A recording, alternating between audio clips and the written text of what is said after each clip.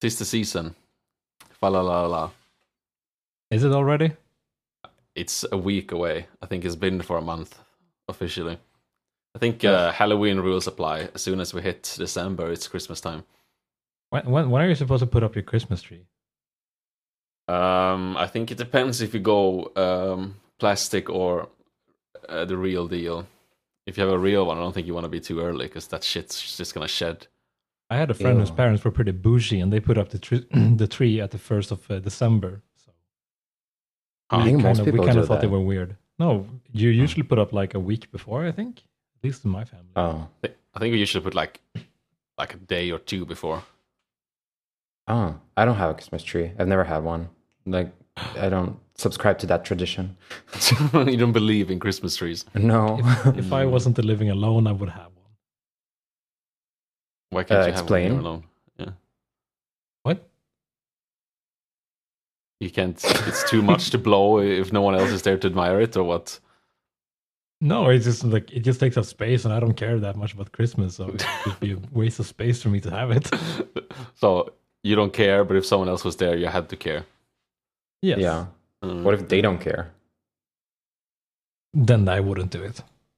I get But it. I think Perfect match then. I think my goal in life is to meet someone who has completes me. So I would have someone who would care about Christmas enough to put up a Christmas Must tree. come with a tree. Hey, I'm offering an New Tinder apartment bio. for them to live in. So you were talking about Christmas movies, Philip. What are some essential Christmas movies for you lot? I'm gonna pass it to Ned because he looks very pondering right now. So I usually hate Christmas movies. The last thing that's more Christmassy I watched was Matt Rogers' Christmas special. Have you heard of Christmas? Because I felt like it's gonna be something fun. It was amazing. I definitely recommend. But I think Elf is the closest I can get to for as a Okay. Christmas movie. I don't think I've seen all of Elf. Elf is a good movie. I enjoy it, but the only movie I really care about, I have two movies I like to watch during Christmas. It's National Lampoon's Christmas with Chevy Chase, Classic. and then also there's a Swedish movie called the Swedish title is Tomten är far till alla barnen. The English version, the English name for it is Sleeping with Santa. No. And, I like Big that no-no. movie. I like that movie because of how unapologetic it is about showing how absolutely obscene and how absolutely destructive Christmas is for most families that are not perfect. And I love it for that reason. What about For you, me, Philip? I mean, I used to. I don't like it anymore, but I used to really fuck with Love Actually. What made Never you change seen your it. mind about that one? I just rewatched it and I was like, wow, this is a bad movie. Yeah. But then otherwise, Gremlins, I think, is very good Christmas movie. Is would we consider like because there's a lot of arguments and like discussions about what is a Christmas movie because there are a lot of people saying that Die Hard is a Christmas movie because it takes place on Christmas Day, and I think like Gremlins a lot more Christmassy than Die Hard, but to me when I'm thinking of a Christmas movie I'm thinking of like Jingle All the Way or National Lampoons, like movies that take place about Christmas during Christmas Eve.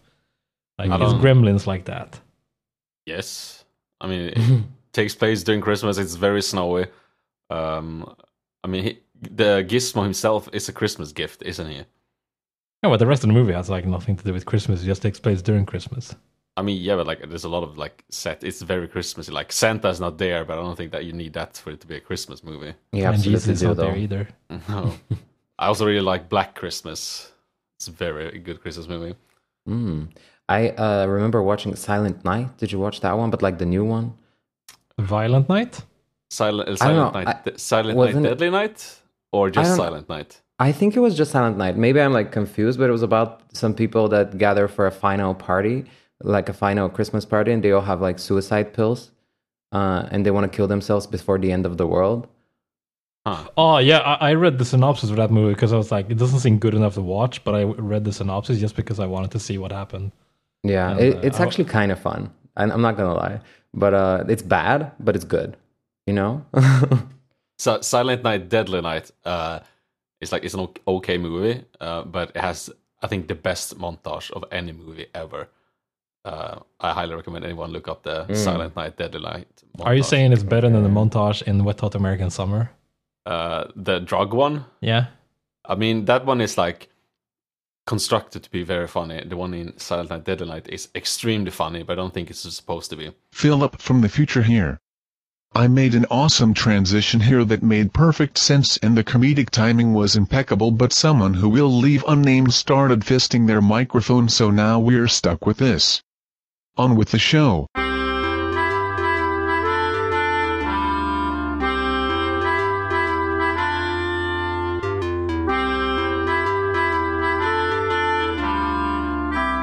Hello everyone, and welcome to yet another timely episode of Please Don't Hate It, with your host, Philip, and the co-hosts. Pontus. And Ned. And we're here, we're Square, and we've watched The Ninth Configuration from 1980, directed by, yet again, William Peter Blatty, who did one of the movies we watched last week, The Exorcist 3.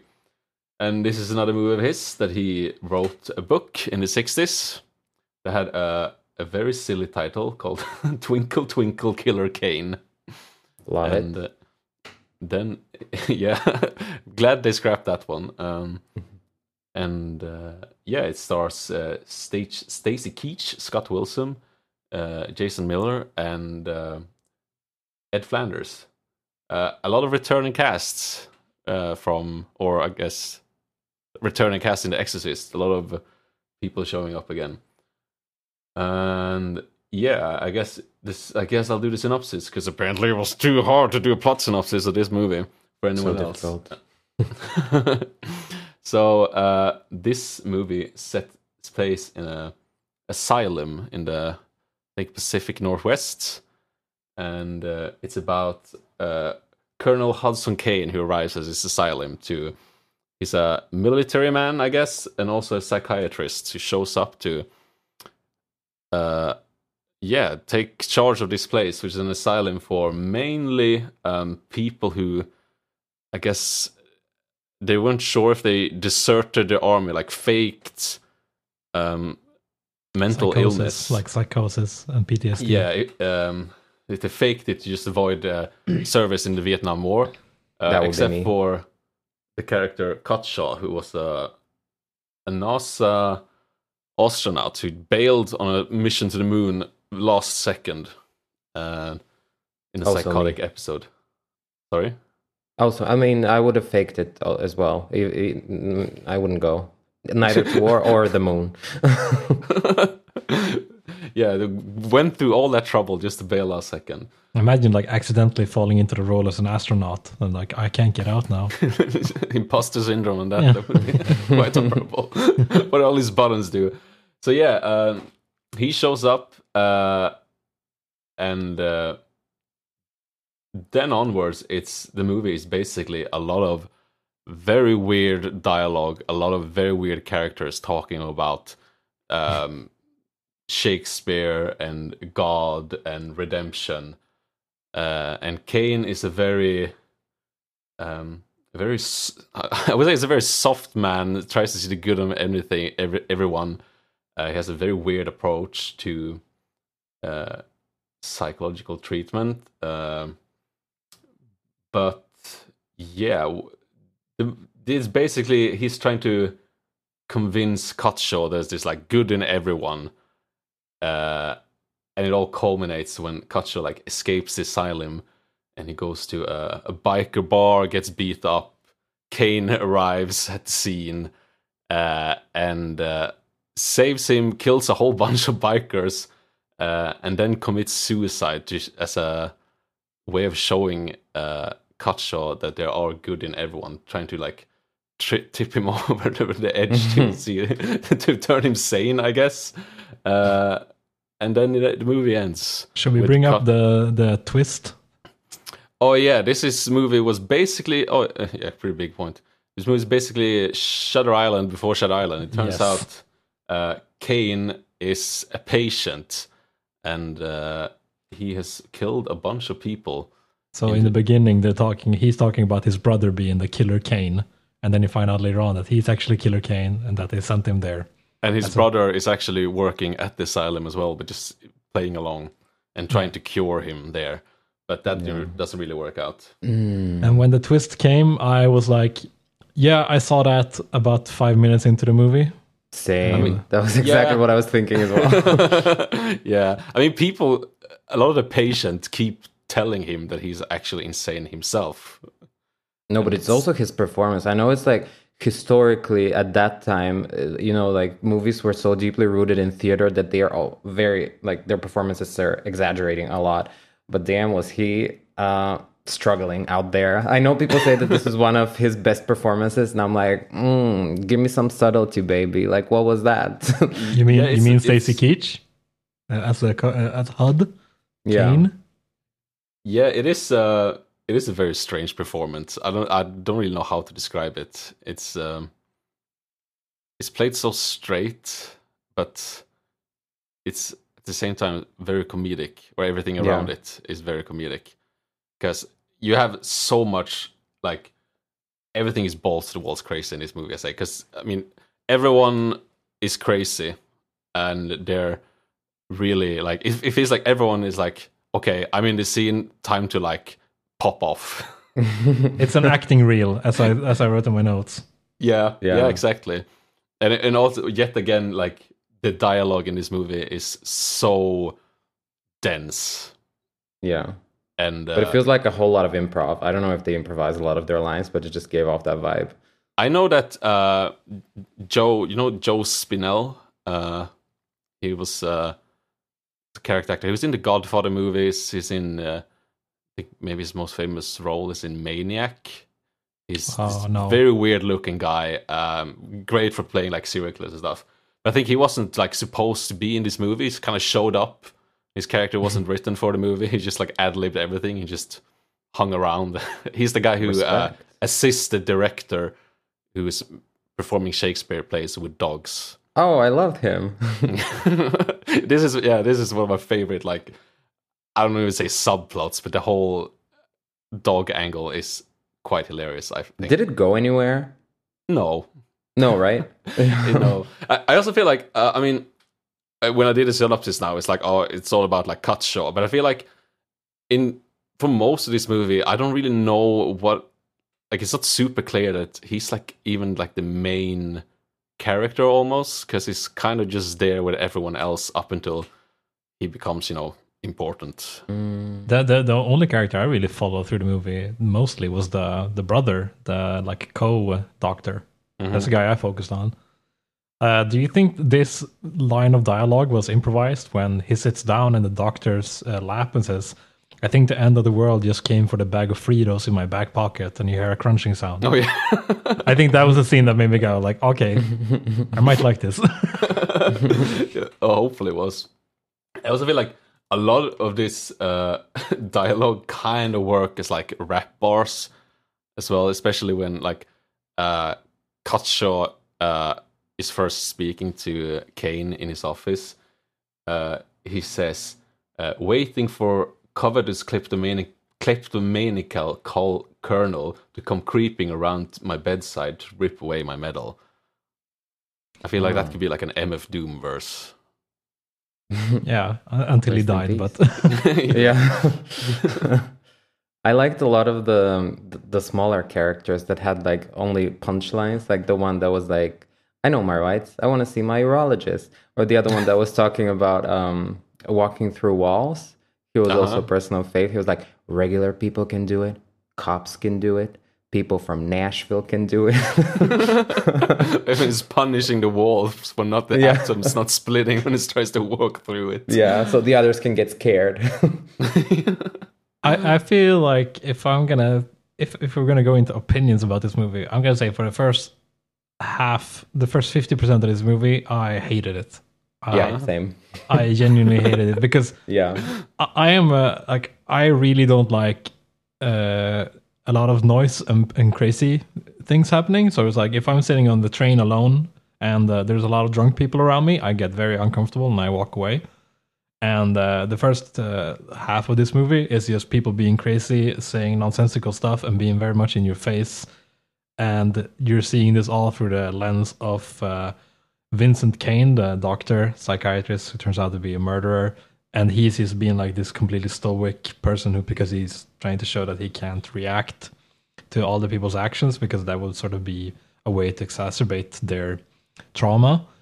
So the first half of the movie is just you feeling like you're being put into a corner as crazy people are screaming in your face, and you have no way of understanding what they're saying is supposed to be as like profound real things, or if it's just like random stuff they came up with because these people are insane. So, and also there's no conflict in the first hour of the movie because I think it's 2 hours. So it's like the first hour is just them like Hud, Kane being absolutely treated like shit by these people and being hounded and screamed at. And I'm sitting there going like, if this was my job, I would fucking jump through the window like 10 minutes, like after half an hour. Oh. I feel though after the first hour, there are a lot of dialogues in the movie that are quite entertaining, especially like the ones you mentioned, Ned. But I can't really remember any of them except for the ones I wrote down here in my notes. And I have one note here, and I remember laughing it off when I heard it when it says, "I guess this boar was a diabetic." Does anyone remember what the context of that quote was? I mean, there's a stuffed boar head on the wall, and I think it's Kutcher who says it. I think it's just like walking around because when he first appeared in Kane's office, he just immediately trashes it. Yeah, which got me like when he throws the file up, it's like, oh, here are all this pile of files all sorted, and he just throws them away, and I'm like, oh, I got so anxious by that scene. Yeah, and that was my feeling the whole movie, just being anxious. Yeah. So when did it turn for you? I think, or did it turn? Because you didn't like the first half, but I think that the ending when he commits suicide, I felt like that was a pretty damn poignant part, very and late, sort of genuinely touching. Because I feel like in a lot of movies, when you talk about suicide and stuff, it's always like portrayed. It never feels like suicide is portrayed from a point of view of someone who actually like has been suicidal. And in this movie, it kind of felt like, yeah, this person actually like, could anyone have saved him? And it felt like, nope. Like, yeah, I kind of like, because I think the point of his suicide is, like kind of wake Cutshaw up. But I kind of also feel like it is like kind of like, oh no, at this point, maybe he has realized who he actually is and he can't deal with it and just decides to end his life. Yeah, and there was a part of me thinking like, even if they had restrained him and forced him to not do it, would he have ever been cured? And I think no. Like, he would have kept that inside of him. So I felt like that ending it wasn't as tragic or sad as it usually is portrayed with suicide movies. It was more like a pretty like genuinely emotional climax in a way that felt like soothing or like a good release of emotion, in my opinion. Release of emotion. Speaking of the whole bar scene, yeah, I feel is I love that whole thing. Because, like, you have the main two bikers, Wolverine, Kurt Russell, as I wrote here. Yes, I mean, like the second they appear, I'm just like all aboard because they're so weird and so charismatic and so charismatic. You don't think so? With the guy liner? I think that's a great reveal when the main guy takes off his glasses and he's just covered in guy liner. I also feel like it's almost random that they're all Nazis when you see that they have like Nazi tags and stuff on them, because it doesn't feel like they're acting like Nazis, or it feels like they're in a Nazi environment. Oh, just assholes. So it's like, oh, what do we have to show that these people are assholes? It's like, let's make them Nazis. Yeah, but like the emotional relief of that whole sequence, like when Kane is like getting beaten up and like he's forced to talk trash about the Marines, and like I feel like for most of that whole sequence, the music has been like diegetic, like the bar music, but then it's like silence for a long time, and then like the soundtrack like kicks in as he's like pushing himself up from the floor, and then just starts beating everyone to death, like anyone who gets in his way in the bar, but like biker chicks as well, just get their heads. The hammer of justice was unisex here, yeah. Sure. And if I remember correctly, like that scene doesn't feel like a triumph at that point. It just feels like something snapped. Like, yeah, it's like more like a break. defeat. Yeah. So it sort of feels like a way of describing and showing that like an immovable object meets like an unstoppable force, and like that he eventually had to let go because he was trying to.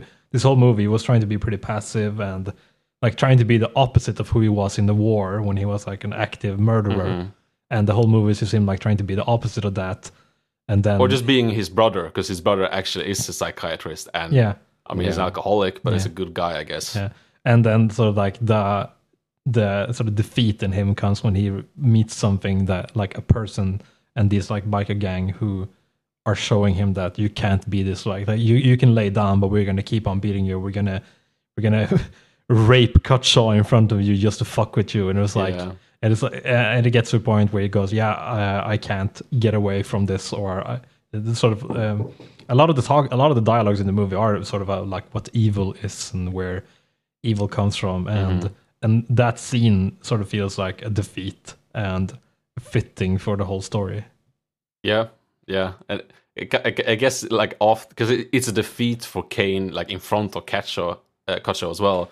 He's even like trying to convince him about the good in man, and he tries to be like the good man during the whole sequence, and then he just can't do it, and he just has to kill everyone as well. And you don't really feel bad for the people he killed, but it's still it's a good way of saying it has having the cake and eating it, because it's a satisfying like fight scene, but it's also like at the end of it there's a sour feeling in your mouth. Like it doesn't feel like a triumph when it's over. Yeah, I have to disagree. I kind of liked it. I mean, I felt it kind of like a triumph. They deserved it. The only thing that bothered me was this testosterone-filled movie. The only women that appeared there had to be bitches that they killed. But that's equality. That's pretty equal. There's the bartender who calls. That's the only one. Which is also Blatty's wife at the time. So he cast her as the only positive director cameo as well in this movie. He plays one of the inmates. I guess a kind of foreshadowing when he arrives. There's like a doctor who approaches him and like starts talking to him, and then it turns out he stole the robes from Ed Fander's character, and he's actually an inmate. That's Peter Blatty. Yeah, I enjoyed those scenes when he's talking to the doctor, and it's like after a while he realizes that the person he's not talking to is actually not a real doctor, but it does it so subtly that it catches you by surprise pretty well, and I enjoyed that scene. Yeah, I think Stacy Keach is also really good in this movie, the main character, Kane. No, I don't. I couldn't stop thinking that he kind of looked like Oliver Reed. Like he had that like macho like meathead face, like meathead head, and I couldn't stop thinking about that. It's overall like this movie just felt like an attack on my senses. It's like I kept on like I know a good movie is good when I think about it the day after, and I did think about this movie, but it was still most of the movie I was just uncomfortable in a way where it's like in the bad way where it just feels like the movie is like really getting down my throat.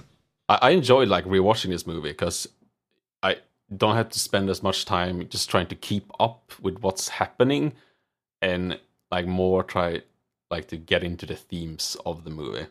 The themes are very cool and interesting, especially like I said before, I kind of like movies that just like dip their toes into religion, but like a lot of these themes are very like almost like hidden or like clunky setup, because it's again there's so much dialogue and it's kind of hard to understand what's important until it's like a main part of the plot. I imagine there's like a 9-hour cut of this movie. Probably, yeah.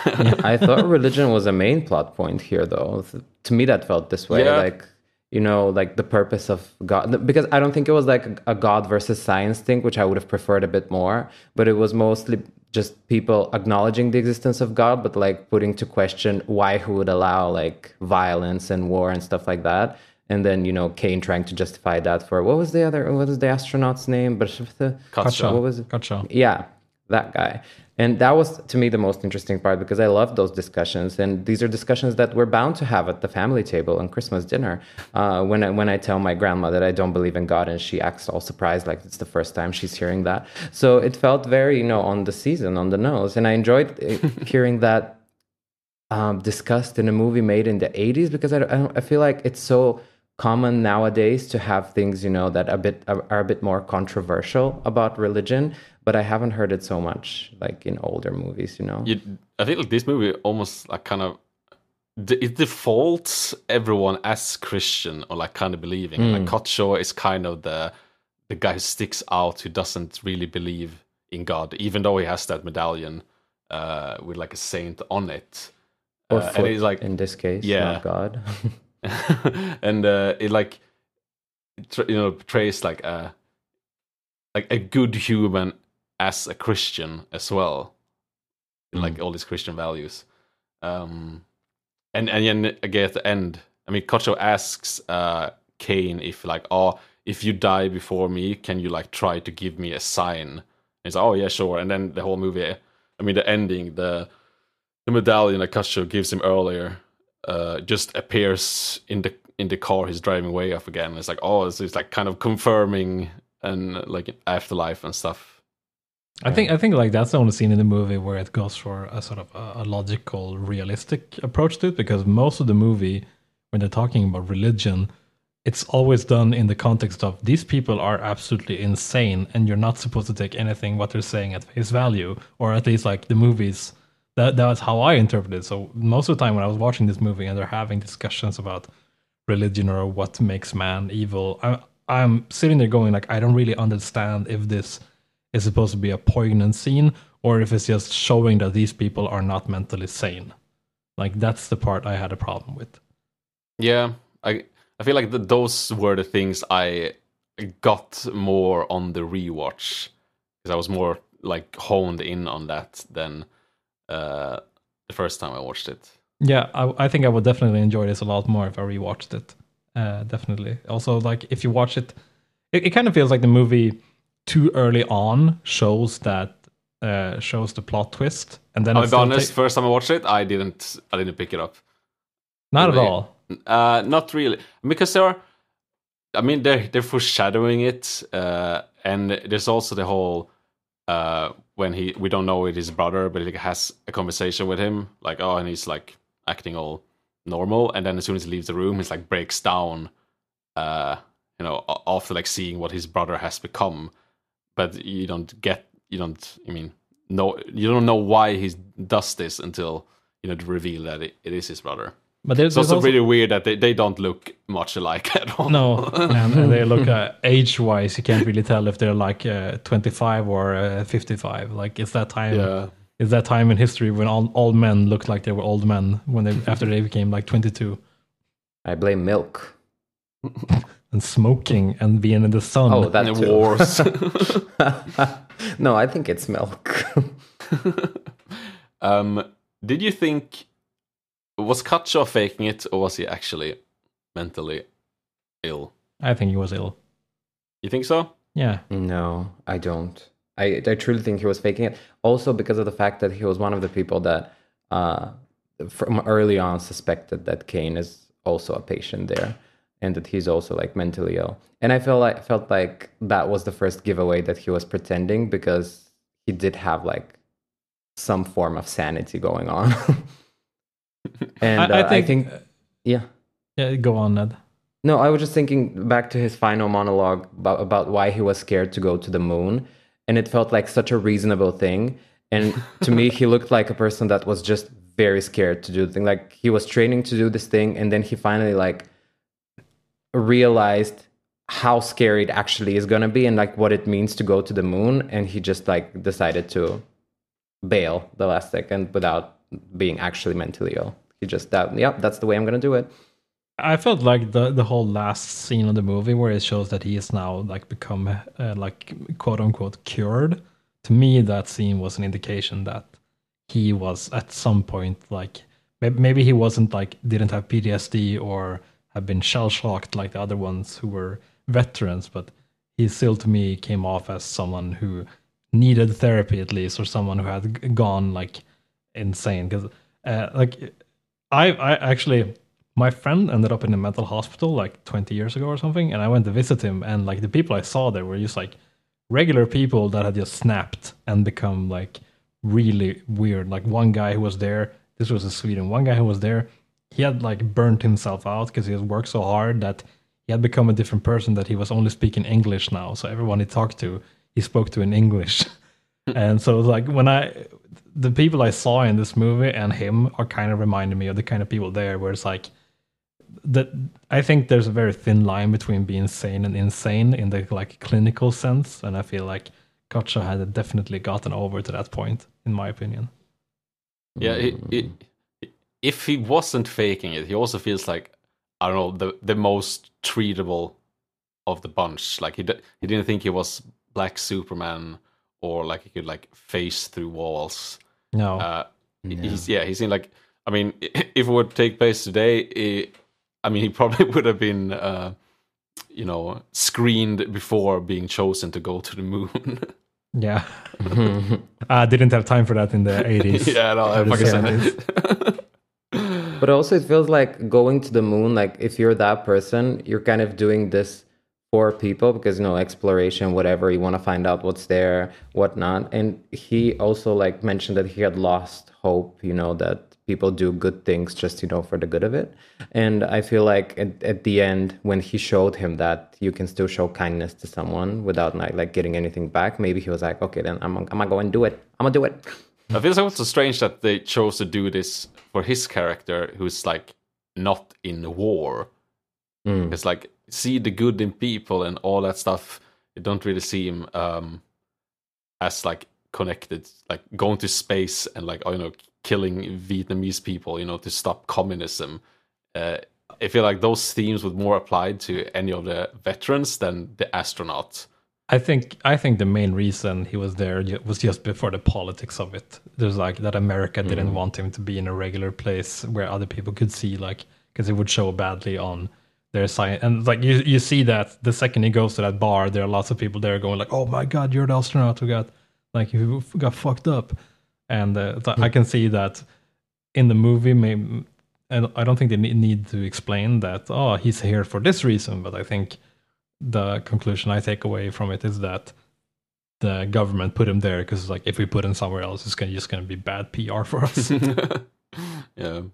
So what did you get away from this movie, like, thinking, like, because one thing I thought about is this movie kind of reminded me a lot of the movies by Sidney Lumet, in the sense that his movies are like very kind and empathetic and sort of progressive views of like how people can change and what affects people. It's like 12 Angry Men and so on. Like, that movie is pretty revolutionary for its time, considering it talked about like systemic racism in the 1959.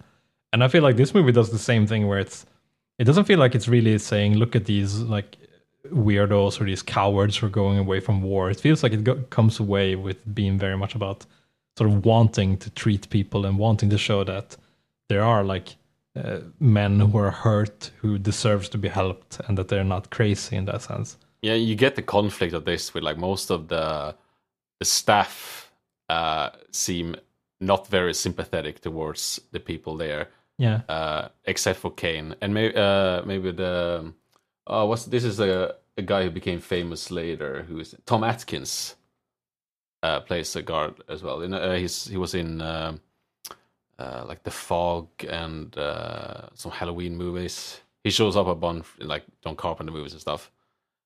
He seems like to be the only like sympathetic one, and I guess Ed Flanders' character is kind of neutral, has a neutral stance to this, because he humors the inmates a lot. Is that the one whose pants are stolen all the time? Yes. He kind of humors them and like debates them almost, but like in a like kind of making fun of them way as well. But he's not like as anti as the other, like the guard who at some point they do like role play and have all the guards dressed up in Nazi uniforms, and he's not very comfortable with this. I'm going to make a very controversial statement and say that I think that this movie does a better portrayal of people who needs mental help than One Flew Over the Cuckoo's Nest. I haven't seen that movie since high school, but sure. I remember that movie. I remember that movie very much portraying like the mentally insane people as being like dangerous. In this movie, they just come off as like children. You have to sort of find a way to teach. They all kind of have the thing they want to achieve. Like, someone wants to go through walls, someone wants to be like Superman, someone wants to put on a Shakespearean play with dogs, which are all like pretty harmless things. None of them are like psychotic killers, except for the main character. And one of them wants to do a blackface dancing scene, which he does. Oh yeah. Yeah, that scene came out of like, I was like, ooh, I wonder if this. and it's done in a way where it's not showing that, oh, this is fucked up. It's more like, oh, look at this guy being so happy doing his minstrel show. They give a guy at some point a jetpack. The guy who thinks he's an astronaut on like Venus and stuff. And then when they like start establishing the whole roleplay thing, he just came to like flies through the scene on a jetpack. It was like a Renaissance painting. Yeah, that frame. And I also loved when he put his like what's it called, like a helmet, a little bit upwards, and he couldn't see where he was going, so he just smashed a bunch of paintings when he was walking around. Also a highlight. What do you think of the actual like movie making of this? Because I feel like this is 10 years before The Exorcist 3. And I think his filmmaking is a bit more evolved in that movie. But I think, like, again, like the set for this, the set design and everything for the movie is amazing. The blocking there's a lot is of great. like B-roll or like statues in the rain, and it looks pretty incredible, I think. The blocking was also really good, like the shot composition in that sense, like The Office. Even though The Office is like, they use that set quite a lot, they still have some depth to it, and so like the furniture and how the characters are staged. So like, it makes most of those scenes at least be memorable and not be like reverse shot of like a camera above like a shoulders, like behind the shoulder. I feel that this movie has a problem where it's like a lot of older movies have, which is that like a lot of older movies with lower budget is that when they're released on like Blu-ray or in HD, you can kind of tell where they were like making shortcuts or where they didn't really have like the camera necessary. Because like there are some scenes in this movie of like B-roll where you can just go like, yeah, that's not the same camera or the same camera operator as the rest of the movies. Like this one was done pretty hurriedly and they didn't really have the budget to fix it. And they thought, who's going to care? They're just going to watch it in the cinema. It's like, and it's pretty funny. With the budget of this movie, it only had like a $4 million budget, and no one wanted to fund this movie, so Blatty put in like half himself, and then the other $2 million he got from Pepsi. Yeah, and he got like free creative control on one condition, that they shot it in Hungary, because they had like a lot of assets in Hungary that they couldn't like release of, so they just put it into this movie, and that's like why you see the Pepsi, like the soda dispensers are all Pepsi in this movie. Do they have any soda dispensers in the castle they're living in? Yep, they do. Okay, I didn't think about that. And it's also like this castle is supposed to be in the US, which I feel is pretty hilarious. That it's like all as like, I don't know Gothic. What type of age. Yeah, Gothic castle is just in the US. I think they explain it as the previous owner just moved it like rock by rock from Europe to the US. But well, you know, Seattle in Washington. It's a very Gothic area. I mean, in my head, this movie takes place around the same area that Green Room takes place in. Yeah, a lot of Nazis running around in these woods. Yeah. Oh, I didn't make the connection that they're Nazis also. This is a prequel to Green Room. When you said this about the Pepsi, I just had it's a little bit off topic, but a lot of like new Bulgarian movies that come out now rely solely on sponsors for their So like music videos. A lot, yeah. So it's like you're watching a movie and the main character is like, we have to order a taxi. Let me go into the OK app. It's very easy to do it. Let me show you how. And it's like, I'm watching a movie and they're just like giving me a full like 1 minute ad of how to order a taxi using this app. And I'm like, damn, we're in the bad place here. Can we have a quick discussion about like worst product placement you've seen in a movie? Well, anything comes to, I guess you have something since you brought it up. Yeah, I have one. Okay, so I'm gonna say like I used to be a big growing up. I was a fan of Transformers, so I went and saw the first 4 Transformers movies in the cinema, and I know they're not very good, most of them, but the 4th one was when I went and said, okay, I'm an I'm officially a moron for being misled once again, because that movie is the worst example of product placements ever. But the funny part about that movie is that they were so dependent on the Chinese market for it that the second half of the movie is entirely pandering to the Chinese market by basically doing product placement for the Chinese government in the movie. And they also have product placement for only Chinese products during that segment of the movie. So the first half of the movie is just Bud and Bud Light. And then the second half is like Chinese milk and the Chinese government. And there's like, they have a scene in the movie where out of nowhere, there's like, they're showing like they've never really shown in the movie before that, like the American government reacting to what's happening. But instead they have a scene where it's like, they cut to like a really cool active shot, like where the camera's like doing the Michael Bay spinning as the Chinese government is coming out of the building, and they're like, we have to save our people. I'm going to call some people. And it's like, they have like this awesome shot of Chinese politicians talking about how they're going to save their people and how they're going to be so good at destroying these robots. And then it cuts to Stanley Tucci drinking Chinese milk from it, like a cardboard box. And that's like a shot of him just holding the milk as he's drinking for like 30 seconds. Didn't they also have like a very long shot of them like showing the Beats by Dre speaker? Yeah, and My Little Pony, because it's Hasbro. Yeah.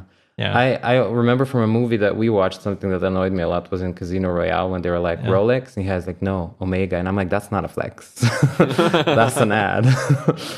It was a lot more subtle than having the product placement for the Chinese government, at least. Yeah. I love when they do the like technological product placement. Like in Casino Royale as well, we had all the Sony Vaio stuff. And I saw a while back, I saw a movie called Cry Wolf. It's like a mid-aughts horror movie, and pretty obvious like Nokia sponsored that movie because like everyone has like a different like high-end Nokia phone in that movie. Was it from the time when they had the one that opened and flipped? They had all Nokia wasn't crazy at the time. I think there's an N-Gage in that movie. Also, it's after polyphonic ringtones. Yes, Yeah. I think one of them is the one that like you can the bottom half you could twist. And it was that's like the one N half series. was like the media, like the music player, and one was the bottoms, and the camera was on the side. Yeah. So you can like twist it up that I can't remember. My brother had one of those. If I'm not mistaken, this is the N97, but I'm not sure. I have to double check off this the because top I of his think. head. Yeah, wait. I remember the model names for so many Sony Ericsson phones. I remember. Oh so no, many it's of not a them. 97. Sorry. How do you feel about the product placement in iRobot, where he goes out and buys vintage Converse shoes because he needs to have the ones that are released when the movie was made? Because it's like, oh, those shoes they're antiques. It's like, yeah, it's the real deal. And then it shows how he takes them out of the box, and it's like Converse All Stars. And he's wearing them, and it's like, those shoes are 40 years old, right? In this movie, it's like, yeah, that was the last time shoes were good, I just found it. It's N93 for those who want to double check. If anybody hasn't been alive at that age, that's the phone that we all wanted. Get one off eBay right now. Yeah. Am I alone in saying that about ninth configuration, I would be kind of up for this movie getting a remake? Yeah, all female though. Sure. As I was watching it, I kind of wished Blatty would have made like an adaptation of Grant Morrison's Arkham Asylum. Like the Batman. Yeah, like do this exact movie, but just have like Batman break in and just like go through and meet like the whole rogues gallery. Is that the one that has like really watercolor painting style? Or like really, yes, like, the art in that is amazing. It's very I don't know how to describe it. Impressionistic. Like, yeah, it's out there. Yeah, it's not very like traditional comic book art. I have it, and I remember being very confused reading it because you can't really tell what's happening in any of the shots in any of the paintings because it's very, very impressionistic. Yeah. Yeah. Final thoughts? Are you making the shots here to say that we're closing this out? Can you imagine? Because I felt a lull, and I was like, let me tap into my instincts and just. we have an editor, I think I would if I think I would show this movie to someone if I wanted to come off as cool and smart and be like as hip and someone who knows something about films.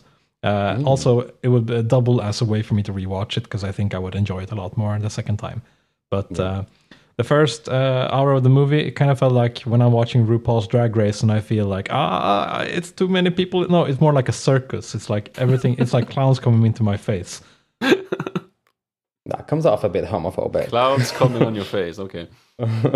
Yes, clowns coming on my face. They're just coming all the time. I fucking hate it. Lovely picture. I've told you before, Ned. I told you before, Ned, that I don't like RuPaul's Drag Show because it's too loud and in your face.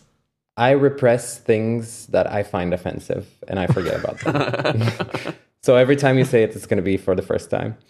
But regarding this movie, I think it has like, it scores high on the rewatchability scale, which says a lot for me because I don't rewatch things I don't like.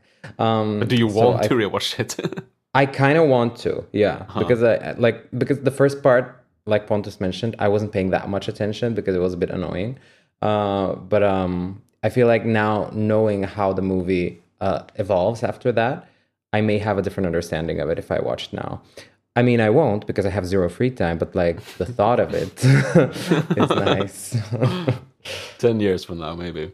Yeah. Yeah. I maybe enjoyed it a bit less on the rewatch, although I enjoyed different parts more. But I still think like it's such a behemoth of a movie. It's so much hair, and again the rewatchability. So like, I still think it's a damn shame that they only made 2 movies because I could watch like 20 more movies. I think the movie industry chewed him up, and he was like, "Yeah, I'm not doing this. I can just write books." Yeah, totally get it. Talking about rewatchability, if it's like from 1 to 100, do you have a movie that's 100? Of rewatchability? Yeah. Spider-Man 2 and Hot Fuzz. Interesting. Yeah, I feel like the movies I rewatch the most are more like, comfort movies that maybe there's not that much more to gain on a rewatch. But I mean, I just rewatch them because I love them. Like Wet Hot American Summer, I just keep rewatch at least like 2 or 3 times a year. And I don't find much new stuff. Maybe the first 6 times, maybe I found a new joke here and there, but now I just have it. I think Toward the Pharmacy and 7 Days in Hell are also so rewatchable because they're so short, and those movies are just great. Yeah. And Hot Rod, I can rewatch Hot Rod several times. Oh, cool. And I Walk Hard. Wanted the most, which I know is not a good movie, but I've watched it 8 times, so I guess. I think it's perfectly fine to be okay to like Wanted. Like it's so good. Yeah, like there's nothing. It's not an objectively bad movie. Like it's an objectively okay movie. And one I've rewatched a lot for reasons unknown to me is Drag Me to Hell. It is a comfort movie to me. I don't know why. I remember watching it. I was super scared the first time. Then the second time I watched it, I was like, oh, it's comedy. And then I started rewatching it. It took you a second time to understand it's a comedy? I was quite young, okay? Did you watch Evil Dead 1 and 2 and be like, oh, this is horrible? So I've only watched the remake, and I enjoyed it a lot. Like, was it Rob Zombie who did the remake? No. It was some, he did Halloween remakes. Okay. I don't know who did that one. I think it was the guy who made Don't Breathe. Let me double check. Was it the guy who made Fede Alvarez? Sounds plausible. It was like that's the name. Fede Alvarez. Yeah. Completely unknown to me. He's making a new Alien movie, I think, now. Stop it. Why? Oh, so he's Alien tattoo. Yeah, he's done Don't Breathe, The Girl in the Spider's Web, Don't Breathe 2, and the new Texas Chainsaw Massacre. That's why you don't get tattoos of like current IPs or people who are still active, because there's a way it might bite you in the ass. I mean, that can happen with anything, with all of the remakes that are going on. Like, otherwise you're never going to be able to get a tattoo of Alien, because they're going to keep on making Alien movies for 100 years. Yeah. Hopefully. I like Alien, so I'm okay with it. I'm yet to see Covenant, and I don't know. Is it good? What do you think, Philip? I watched it for the first time this year, and I was underwhelmed. I feel it's a movie that tries too hard to try to do the opposite. It was like a course correction from Prometheus that they tried to do, like they tried to explain everything a lot, but at the same time they also had people who acted stupid in a way that didn't feel like necessary. Like you could easily fix it with 1-2 lines. And then they also had the cardinal sin of actually fucking up the lifetime, the life cycle of an alien, but having an alien coming out of a body without it being a chest burster. It was a regular full form alien. And I was like, it was like you missed, like, I understand you wanted to have this cool shot because it's a cool shot, but you can't skip the chest burster. Like, you're missing the whole point. Especially when it's officially a real alien in the movie. It's not the proto alien. It's Ridley Scott doing it as well. Yeah. The first time I ever saw anything from the Alien franchise was when I was younger. And it was, that first crossover, Alien versus Predator. And Not at a bad the time, movie. At the time, I thought this was cuckoo bananas amazing. But now that I've watched like all of the Aliens and all of the Predators, I was like, who the fuck thought that these two franchises should go together? They're completely different. It was a comic book. But it worked. They've done like plenty of stuff with them crossing over before. This. Games and comics and books. In the and comics books, there's like Batman and Superman versus Alien and Predator, whereas Aliens Predators are together to kill Batman and Superman. I think I read one was like the Darkness versus Alien as well. Yeah, which is and there's also that one. Very 90s. Can't wait for that movie. I think if you want to go into quickly about Alien vs Predator, the second Alien vs Predator, if that movie was shot in a way where you could actually see what happens, it would probably be a pretty entertaining movie. But it also has the one scene in the entirety of Alien and Predator where it feels like, okay, now you guys are just like being sadistic in how you're like killing people. The maternity ward scene. Yeah. Yeah. Have you seen it, Ned? No. So there's a scene where they have the Pred alien, so like the new alien that is like the one from the ending of the first one. Yeah, so it's birthed from a predator. So it's an alien that's a mix of both of them.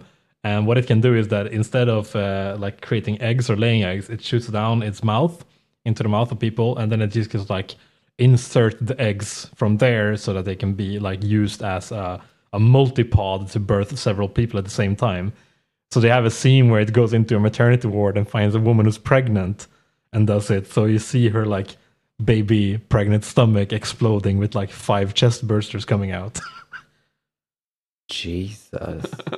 And like that scene, I'm like, okay, this movie fucking sucks, but that scene has some balls to it. Like there's some real fucking courage to making that because it's really offensive.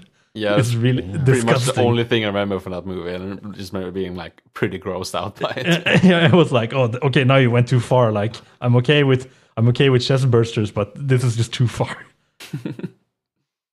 Okay, so what were you saying, Philip? I was just gonna say that actually plays into the whole like thematics of Alien pretty well, like the symbolism of it. Yeah, but it felt like they removed the subtext and just made it text. So is it my time next time to make a movie? Choose a movie. I'm pretty sure it is. Yeah. I'm pretty sure it is. Okay, so I'm gonna give you 2 options, and I'm not gonna give you any riddles or puzzles you have to solve. I'm gonna ask you: do you want to settle the debate if Die Hard is a Christmas movie, or do you want to watch The Hunt with Mads Mikkelsen? I want to watch The Hunt. Yeah, I can go on long. I can keep going, not having seen Die Hard. So you're kind of making me have to make you watch it now. All right, so next time is going to be The Hunt with Mads Mikkelsen. Does the other Hunt that was like an American whateverness that's not a remake or anything like that? It's just a completely separate movie, right? It was a Blumhouse movie, so it's like yeah. Okay, good. All right. Do you want to play us off, Philip? Yeah, play us. Yeah. Until next time, Merry Holidays and Happy God Christmas. Bless. God bless. Feeling very played off.